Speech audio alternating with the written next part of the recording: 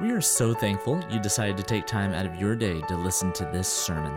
Central to all of our services is gospel-centered teaching led by our senior pastor, Dr. Jeff Warren. Together, we are a church that seeks to follow Jesus every day, and we hope you are drawn closer to Christ as a result of this message. I'm glad you guys are here today. When I was a kid, there was a series of books which became, I think, a PBS TV show called The Magic School Bus. Anybody read The Magic School Bus or have kids that read The Magic School Bus? You can own up to it. It's okay. I loved it. It was great. If you're not familiar with The Magic School Bus, The Magic School Bus was a magic school bus, and it followed this lady who's a teacher who I'm sure would get fired nowadays, named Miss Frizzle. And Miss Frizzle would take her kids on these exciting field trips in the Magic School Bus, and the Magic School Bus could shrink down to go inside somebody's body, and you would see how the inner workings of the body worked. It could go into outer space. It could go on a molecular level. It was all about teaching and helping kids think learning is fun. And learning is fun. I like learning. I think most people do enjoy learning something as long as it's something I'm interested in, right? So when I was a kid, if you had a history subject or an English subject, something about literature, man, I was all over it. I loved that. I was excited to do that. If it had a map involved with it, you don't even need to talk to me. I love maps. But if it was math, I'm good. I'll pass. There's no need for math. We were actually in a leadership training thing a couple weeks ago as a staff, and they started talking about ratios, and I was like, I'm done. I'm out. I got nothing. You lost me at ratios. Learning is enjoyable, but when we don't have something that we think is interesting, or when we don't have the motivation to do it, we tend to not learn. And sometimes we don't feel like learning. Sometimes we don't feel like reading. And sometimes we definitely don't feel like reading the Bible. It happens to me. I do this for a living. I'm in the Bible all the time. And I don't say that as I'm holier than thou. I say that as it's my job to prepare sermons and lessons and things like that. And so sometimes when I come home or when I wake up in the morning, I think to myself, the last thing I want to do is open up this book. Sometimes I don't feel like reading the Bible. And I imagine some of you are like that as well. It's not that I don't necessarily want to talk to God. I just don't feel like engaging this book that's old, it's ancient, sometimes confusing. We're starting a new series called What is the Bible? And what I want us to talk about today is really what is the Bible? What is it? Why is it important for us? And how can knowing why it's important for us help us overcome that feeling of, I don't really feel like it today. So when you encounter the, I don't really feel like reading it today, you can hopefully revisit some of the things we talk about today, and you can say, no, I'm going to go for it, even though I don't feel like it today. We're in 2 Timothy 3, 14 to 17, and sticking with kind of the educational theme, we're going to look at the 3 R's of the Bible, the 3 R's of the Bible. And the first thing I want you to see is that the Bible is relevant. It's relevant. Now, I hate that word because it's a super churchy word that we use nowadays, which basically means we think our worship services are cool and we want you to come to them, so they're relevant. That's not what I mean today when I say relevant. I mean relevant as in it has import, it has meaning, it has gravity for your life, and it speaks to the things that you're encountering in your life today. Let's read verse 14 of 2 Timothy 3.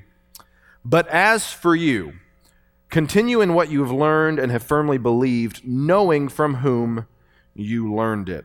Okay, so Paul is writing to his disciple Timothy, and Timothy's taking on a church, and he's instructing Timothy, and he tells Timothy, he says, but as for you. Now, when you encounter anything and somebody says, but, it's a good idea to know what was happening before, because this is a contrast. We're contrasting Timothy with someone else or a group of other people.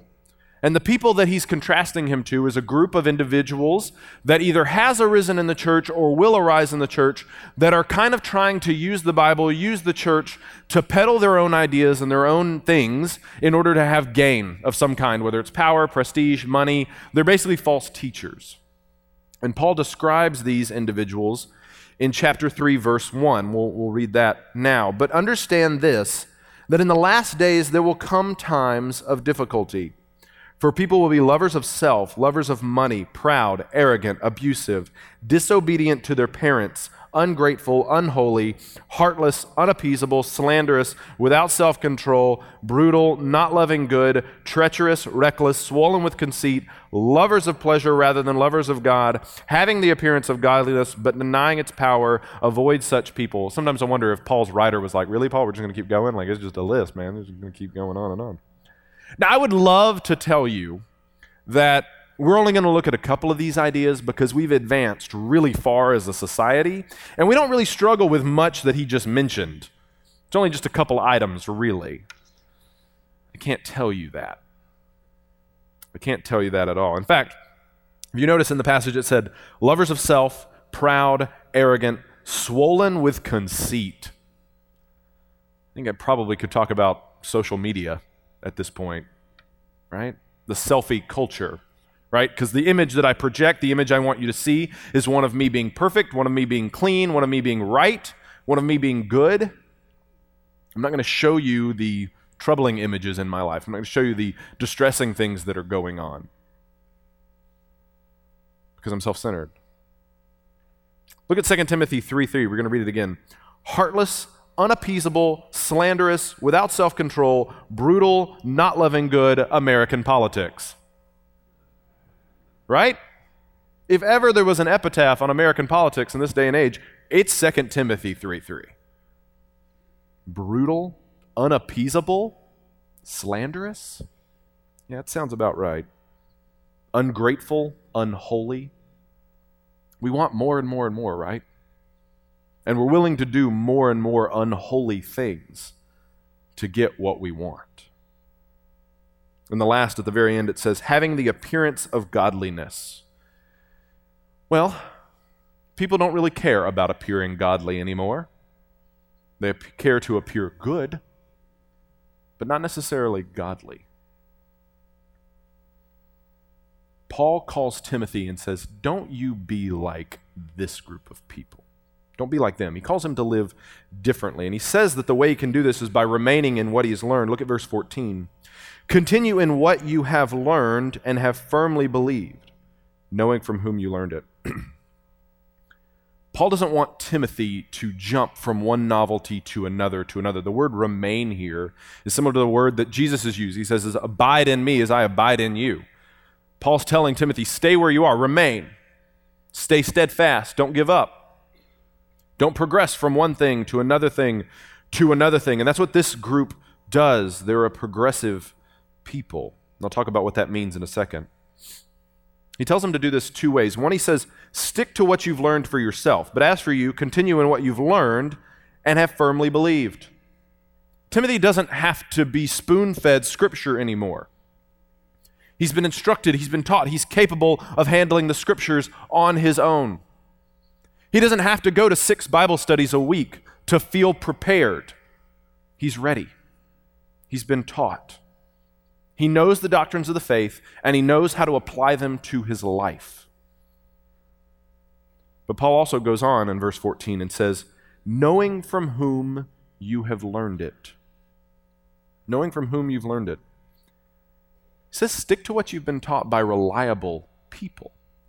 By people you can count on, people you can trust. Who's been teaching Timothy? Well, one, we know it's Paul. But Paul's not the only one who's been pouring into Timothy's life. Timothy's been raised from a very young age to be obedient to the Scriptures. Not necessarily a Christian, but raised from a very young age by his grandmother and his mother, Lois and Eunice. Great names there, Lois and Eunice. So for Timothy to remain strong and steadfast in his name, or in his faith, he needs to stand firm in the Scriptures. He needs to stand firm in what he believes, stick to what God has shown him through Scriptures in his own study and through the teaching of other people. Many of us find ourselves in the same boat as Timothy. Culture is moving forward on and on and on. In fact, in verse 13 it says, evil people and impostors will go on from bad to worse. Excuse me. Family's getting over bronchitis this week, so I'm going to fight a cough pretty much all morning.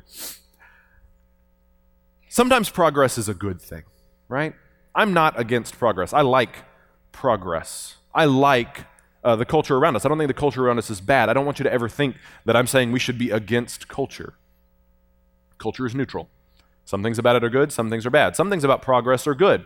I like that we know we have indoor plumbing, right? When it's cold outside, when it's hot outside, I don't have to worry about putting on a coat to go to the bathroom. I like progress. I like medicine. Medicine is way better now than it was 20 years ago, 30 years ago, 40 years ago. We have cures for all kinds of things. Progress isn't necessarily bad. We've advanced in the arts and social inequalities. Those are good things. But sometimes it's not. We live in a day and age now where technology advances at a rapid pace. We get groundbreaking, culture-changing technology on a regular basis. Back in the day, like they invented the wheel, and then it was like a millennia, and they were like, oh yeah, and we figured out fire. Maybe you want to reverse that. I think they got fire first. We needed to be warm before we could drive a car. Got it. Yeah. Nowadays, it's like cell phones, satellites, like it's just new and new and new and new and new, which is great, except our morality and our ethics and our ability to build ethics around new things has not advanced at that pace. So there's this great scene from Jurassic Park, the original one from like 94 that Steven Spielberg did, and there's Jeff Goldblum's character, Ian Malcolm, who's kind of the moral conscience in the movie. He's kind of berating the creator of Jurassic Park, and he says, you guys were so preoccupied with what you could do, you never stopped to ask if you should. You've never stopped to ask if you should. And we live in a culture that's obsessed with progress and moving forward and advancing. And ethics and morality have a hard time keeping up. And often we have to look back and be like, yeah, being on a screen all the time is not good for your eyes. Kind of figured that out now. And so this is where Paul's instruction to Timothy applies to us today. Because despite its age, Scripture is still incredibly relevant. And if you don't think it's relevant, you're not going to open it up. You're going to treat this book the same way I treat calculus from my freshman year of college. I don't treat it. I ignore it. Because we are a people who think that if it's not going to put food on my table, if it's not going to help me sleep better at night, if it's not going to help me enjoy life more, I'm jettisoning it. I want to travel light. I don't need it. I'm not going to open it. That's the way that I view calculus. It doesn't help me put food on the table. It doesn't apply to my day-to-day life. I still don't know what a derivative is. It's confusing, and I'm not going to deal with it. And some of us look at the Bible that way. It's confusing. I don't understand it. I've got enough on my plate. But Scripture, if I can use this analogy, Scripture's like the magic school bus. It wants to take you on a journey, on an adventure, and not just show you the world, but show you the world through God's eyes. It wants to show you the world behind the world. Kind of like how the magic school bus would shrink down and go inside a kid's body, and you could see how all the cells work underneath everything. The Bible wants to take you and show you that sometimes in our world, evil things happen because there are evil spiritual powers at work that you can't see. But that there's also forces of good and God at work combating these evil things, and we can combat them through prayer. That's not something I'm going to come up with on my own. Scripture wants to show you that even though there are things in our life that feel good, they aren't good. It wants to show you how that can be destructive. Scripture's like the magic school bus, and it wants you to get on board every day and go see the world, not through anybody's eyes, but God's. God wants you to see Himself, see yourself, and see your world through His eyes. And the only way you're going to grab that is through His revealed word. That's what makes it relevant. Now you might say, well, Travis, Scripture doesn't talk about everything. Like it doesn't talk about social media. You're right. Paul did not have a Twitter account. Praise the Lord. No, but the Bible does talk about rest. It talks about Sabbath. It Talks about fasting. Yeah, not eating, right? It's terrifying. Talks about all these things. In 1 Corinthians 10:31, it says, everything is beneficial for me, but not everything is, everything is allowable for me, but not everything is beneficial. So it does speak into the habitual act of doing something that feels good might not be good all the time. Well, Travis, the Bible doesn't talk about voting. You're right. They did not have much of a democratic process in Scripture. That's true. But the Bible does talk a lot about what our politicians talk about. It talks about poverty, it talks about racism, it talks about war, it talks about finances, it talks about immigration. It says a lot of things about those. You might say the Bible doesn't talk anything about abortion or euthanasia. No, it does not mention those things by name. So it does have a lot to say about each person's value. And Psalm 139, 13 through 16 talks about God knowing us before we were born. And just last week, we talked about a 75-year-old who started his adventure with God at 75. The value of human life. The point is, the Bible is incredibly relevant. And not only is it relevant, it's influential. Just this week, on the great place that is Twitter, we had two celebrities, Hollywood actors, arguing about the meaning of the Bible. One of them subscribes to the Bible, and he's a big name headliner. And an actress saying that the church that he goes to condemned a group of people in our society. Now, here she is, saying that the Bible has no authority in her life, but yet she cares about how other people interpret the Bible. Why? Because she's smart enough and aware enough to know that the Bible still has influence and import into the lives of people. And that's why people who aren't believers in the Bible care so much about what it says. Because they know that it's relevant. They know. So whatever you're facing today, the Bible offers some wisdom, some encouragement, some knowledge. It offers guidance. Are you struggling with depression or anxiety? Guess what? So did Job. So did many of the psalmists.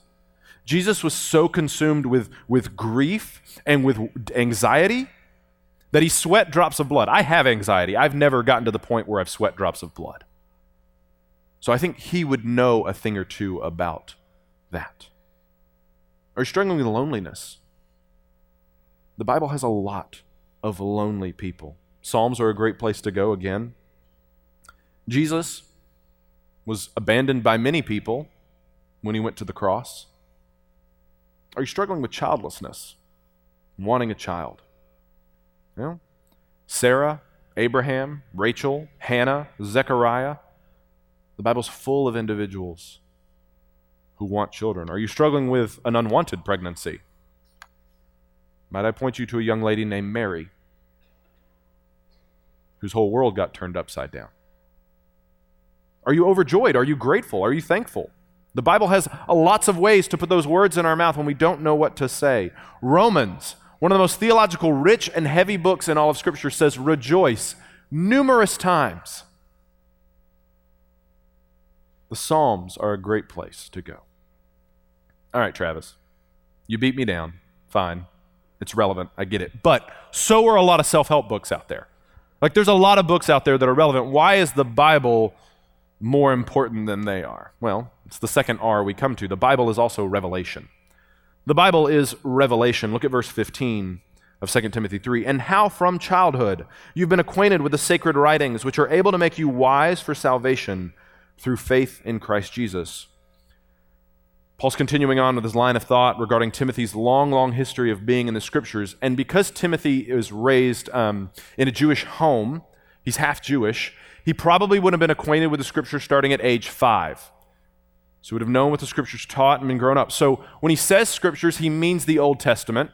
That's what they have at this point. But around this time, Paul, Peter, some others are realizing that God is using their writings, that their writings are Scripture. In fact, in 1 Peter 3:16, Peter actually says of one of Paul's writings, they're hard to understand, but a lot of Scripture is. Which I kind of wonder if maybe Peter was making a joke, like, you know, kind of a dig on Paul, and somehow it got worked into our Scriptures. That's fun. It's fun to think about. But it says that Scripture's not just good information. It's not just there to be good for moral living. No, Scripture is there for a purpose. What does he say in verse 15? He says, how from childhood you've been acquainted with the sacred writings, which are able to make you wise for salvation. What does that mean? Wise for salvation. What does it mean? It means that without the Scriptures, we would never know the great lengths that God has gone to reconcile us to himself. We would never know. Romans 10:17 says that faith comes from hearing, and hearing from the word of Christ. It means that the Scriptures are our means of knowing the life and work of Jesus Christ. And apart from living in first century Palestine and actually encountering the risen Lord, without the Scriptures, without people writing down their account and it being inspired by the inspired by the Holy Spirit, we would not know what Jesus has done. We wouldn't know who he is, and we wouldn't know what it means for us. And so Paul says, Timothy, these Scriptures that you're acquainted with, you can look at them from Genesis to Leviticus to Numbers. If you're with us on the year of the Bible, we're in Numbers right now. Yes, there's something about those numbers that points us to Jesus Christ. Through Deuteronomy, through Judges, through Joshua, through Ruth, all the way through to Malachi, and then we're in the New Testament, all pointing us to Jesus Christ. All of Scripture oriented around one person, even though there's multiple writers, multiple genres, all of Scripture coming together for one purpose. And Paul tells Timothy, it's not enough that you know how to be saved. That's what wise to be for salvation. He continues on in verse 15, able to make you wise for salvation through faith in Christ Jesus. Paul's not going to let him off the hook. Paul's not going to say, oh, and it's enough that you know how to be saved. No. You need to actually put your faith in what it says. So I think many of us, maybe because of the way that we first encountered Christ, perhaps had somebody ask us, if you die tonight and Jesus asks you, why should I let you into my heaven? Will you know what to say? And you think, yeah, I know what to say. I'm going to say that Jesus Christ died on the cross for my sins, and I'm okay because of that. That's actually having faith in a right answer. That's not having faith in a person and his work. And there's a difference there. Because in one scenario, if I think that having the right answer gets me into heaven, gets me saved, then I'm trusting in my own ability to pass a test. In the other scenario where I'm trusting in Jesus Christ and his person and work, I'm trusting him to have taken the test for me. And there's a difference there. I'm not trying to scare anybody. Would never do that. But I do want you to consider, am I just counting on having all the right answers? Or do I actually have faith in Jesus Christ? That if, let's say if, hypothetical situation, you get to heaven and that's the wrong answer. My answer to that scenario is, I'm just still trusting in Jesus Christ. Okay, I got the answer wrong. I'm still trusting in Jesus Christ. That's the difference. Again, hypothetical situation. I don't think that's the wrong answer. Don't scare anybody there. What are we putting our faith in? I love this book. I enjoy reading it, and I've clearly spent time with it, learning and growing and studying, and I've built my professional career around it. It did not die on the cross for my sins. It's important. It's inspired. It's revelation. It is not our Savior. And it's a big difference there. So this is why you should ignore that feeling of, I don't feel like reading the Bible today. You should ignore that feeling because there is a God who loves you enough, who spent millennia working through individuals, through different people, different styles, to communicate to you in 2019 that he sent his son to die on the cross for your sins and for mine. And every day he wants you to remember. He wants it to be brought back up. He wants you to remember how much he loves you. If God wanted to hide from us, he could. But he didn't. He wants a relationship with you. He wants you to know him. He wants you to know that, yes, there are things you've done wrong, but he wants you to know that there's a way for you to be forgiven if you would just trust in Christ. Just like those 8 folks did at Disciple Now. That can be you today. I don't care if you're 75 and you're like, well, it's going to be embarrassing if I've gone to church my whole life and I just now realize I'm not saved. That's not embarrassing. We will worship and praise God with you Again, Abraham didn't start his journey until he was 75, and may have been a polytheist before that. It's not too late. It's not too late. But God wants you to remember. He wants you to remember that if you're ever gripped by shame and guilt and fear, that Jesus Christ paid the penalty so that you don't have to be ashamed anymore. That he does not condemn you. There's no condemnation for those in Christ. He wants you to remember that if you ever feel not good enough, that Jesus Christ did everything that needs to be done to make you good enough. He wants you to remember that you don't need to earn his love, and that everything you ever needed to earn was bought on a cross in first century Palestine. He wants you to remember that if you've ever had a failed test, a failed marriage, failed at parenting, failed at job, or simply failed at life, that is not what defines you, but that it is you are a new creation in Christ Jesus. He wants you to remember that no matter how many people reject you, God will never reject you because of Christ. Wise unto salvation indeed. If Jesus is someone that you've trusted in, if you believe that his work counts for you, then you are wise unto salvation.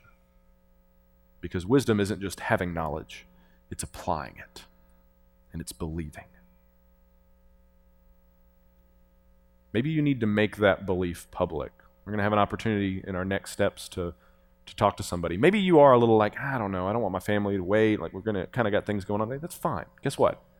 Slide me a card. You can fill out a little card, write your email address on it. I'll contact you this week. You can come into my office. We'll have a meeting. We'll talk about whatever it is that you're dealing with. Maybe you're struggling with assurance of salvation. Maybe you're struggling with doubts. Maybe you're struggling with fear. Whatever, come by. You don't have to do it over in the Narthex Chapel. We can talk there if you want. You can come by some other time. But don't put it off. Don't wait. Maybe you need to get baptized. Definitely don't wait on that. It's exciting and it's fun. And people will rejoice with you. Maybe you need to join our church. Maybe you've been here for a while and you're like, well, I don't know. It's like year 5. You know. You're not going anywhere else. So come on. Join the church. So if the Bible is what? It's revelation. We know that it's relevant. That means one thing. It's required reading. It's required reading. Look at verse 16. All Scripture is breathed out by God and profitable for teaching, for reproof, for correction, and for training in righteousness, that the man of God may be complete, equipped for every good work. This is one of the most quoted passages about Scripture in all of Scripture. And Paul tells Timothy 2 things. It's inspired and it's useful for certain purposes. Now, we've already talked about what inspiration is. Basically, what inspiration is that every word of the original biblical text, so the original manuscripts that the video was talking about, is inspired, is superintended through the Holy Spirit, God using different people. He used a doctor, he used fishermen, he used prophets, he used priests, he used all kinds of people to write a book using their different literary styles, literary genres, using different authors' styles. He used all these things to communicate to you the truth of his salvation and who he is. He wants you to know him. Now, the fact that the Bible is inspired should make it required reading, end of story. But God understands that we are a practical people, right? And if something was just sacred, you know what we would do with it? We'd put it in a little box, put it someplace safe in the house. We'd probably worship it, and we would never open it. But God has made Scripture practical as well. He's made it useful. And useful to what end? Well, first, it teaches us. Look back at 16. It's breathed out by God and profitable for teaching and for reproof. Scripture teaches us what to believe. It teaches us, it instructs us what it is that we're to believe about God. And when we believe something wrong about God, Scripture comes along and corrects us. So some of us, and I've heard this before, think that heaven is going to be whatever you want it to be. So if you like playing golf, guess what? Heaven's just going to be one big, long golf game with your buddies. Well, that sounds like hell to me, to be honest. And that's a nice idea. I like it. That means that heaven for me would be like just a giant library with a bunch of history books in it, and I could just read books all day. That sounds great. Except that's not what Scripture teaches us heaven is about. And the problem with that is that Scripture teaches us that heaven is about Jesus Christ. And in my scenario of heaven being whatever I want it to be, guess who's not at the center of heaven? Jesus Christ. I am. And so Scripture comes along and gently corrects this thinking. Sometimes not so gently. So when we get off the path, Scripture puts us on the path, and then we get off the path, Scripture comes along and is like, no.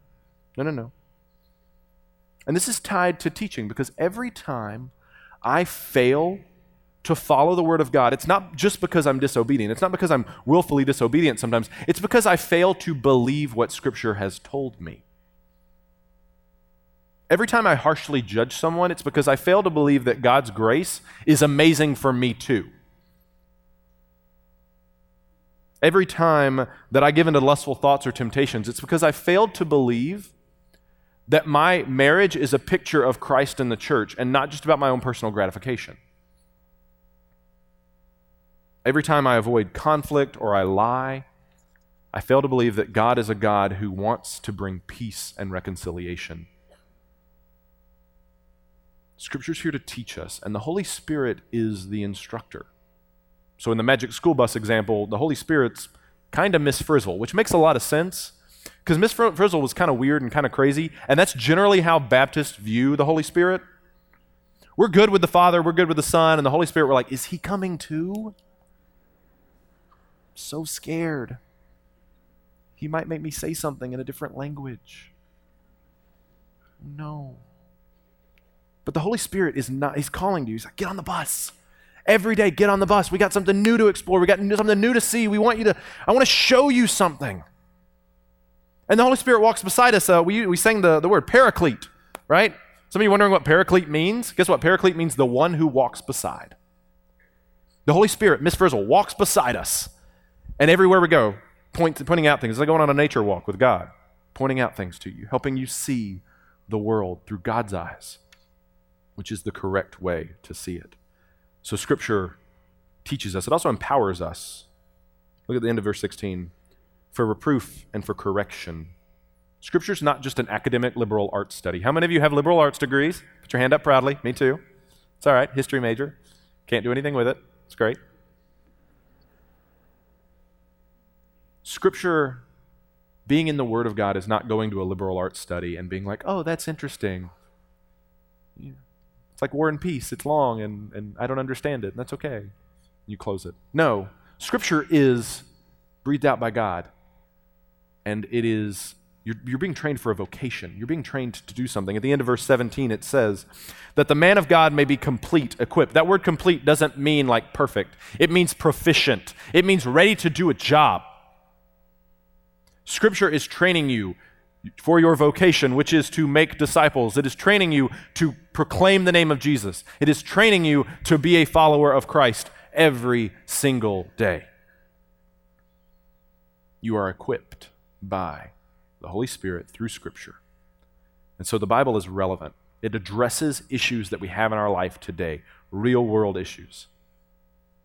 And if we pray and we approach it with a prayerful attitude, the Holy Spirit will open our eyes. He'll illuminate Scripture for us. That's part of His job.